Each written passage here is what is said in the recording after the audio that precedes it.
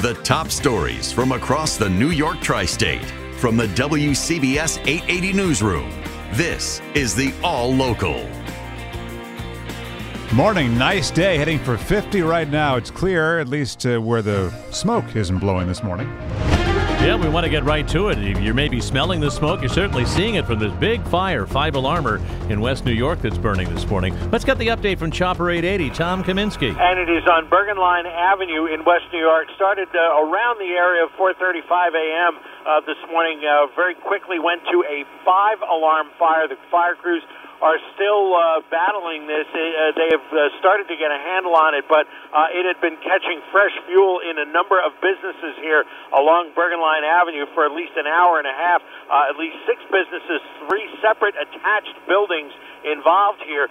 So no reports, at least no official reports of any injuries there. But again, local street businesses and in this neighborhood along Bergen Line Avenue between 61st and 62nd Street, all of this is shut down still. So in terms of traffic alternates, there are a number of them that you can use. Kennedy Boulevard, Park Avenue, or even Tunnelly Avenue or West Side Avenue to try to get into that area. And again, that smoke very visible, not only there north of the Lincoln Tunnel, but also across the Hudson River and even now over toward the East River toward Roosevelt Island. We can see that smoke starting to drift across Central Park and into that area. And we'll keep you posted. Tom Kaminsky, Chopper 880. Tom, thank you. We'll be watching the courtroom today when the man suspected of firing the gun that killed a 26-year-old off-duty officer in an attempted robbery will be arraigned on a murder charge. Hundreds of officers and the wife and 2 children of 26-year-old Atit Fayaz outside Brookdale Hospital last night as his body was transferred to the medical examiner.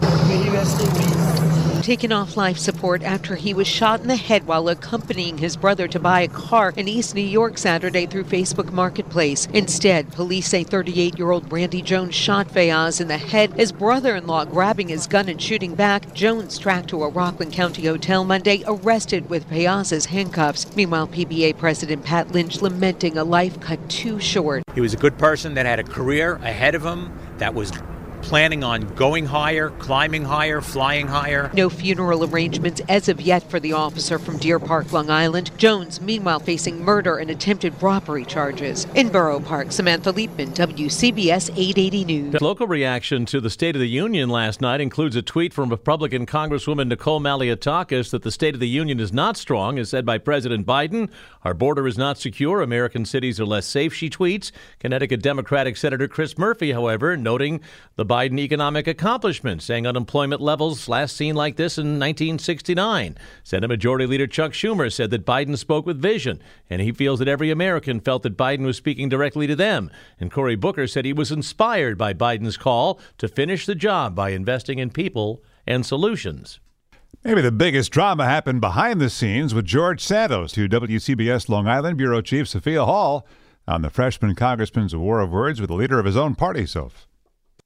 That's right, Wayne. Republican Senator Mitt Romney was shocked to see that Congressman George Santos was not in the back of the room at the president's State of the Union address, but front and center, trying to meet and greet with other lawmakers. There was an exchange of words, including from Romney telling Santos, "You don't belong here." He says that he embellished his record. Look, embellishing is saying you got an A when you get an A minus.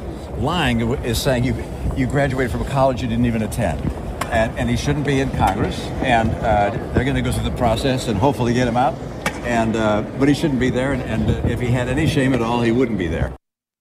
Santos responded with a tweet saying Romney will never be president. And what about that ethics investigation into Santos's campaign finances? House Speaker Kevin McCarthy says there are questions and he expects them to get answered. Santos has said he has done nothing wrong. Wayne and Paul. Sophia Hall this morning on Long Island. We got Craig Allen in the Weather Center here with a beautiful forecast today. Yeah, 39 degrees right now and a light northwesterly breeze. Today's high will be climbing to around 50. Then tonight it's down to close to 35 for the city and the boroughs, and upper 20s to low 30s in the suburbs. Thursday, it's up near 50. Thursday, though, be prepared for some showers, especially late day or into the nighttime.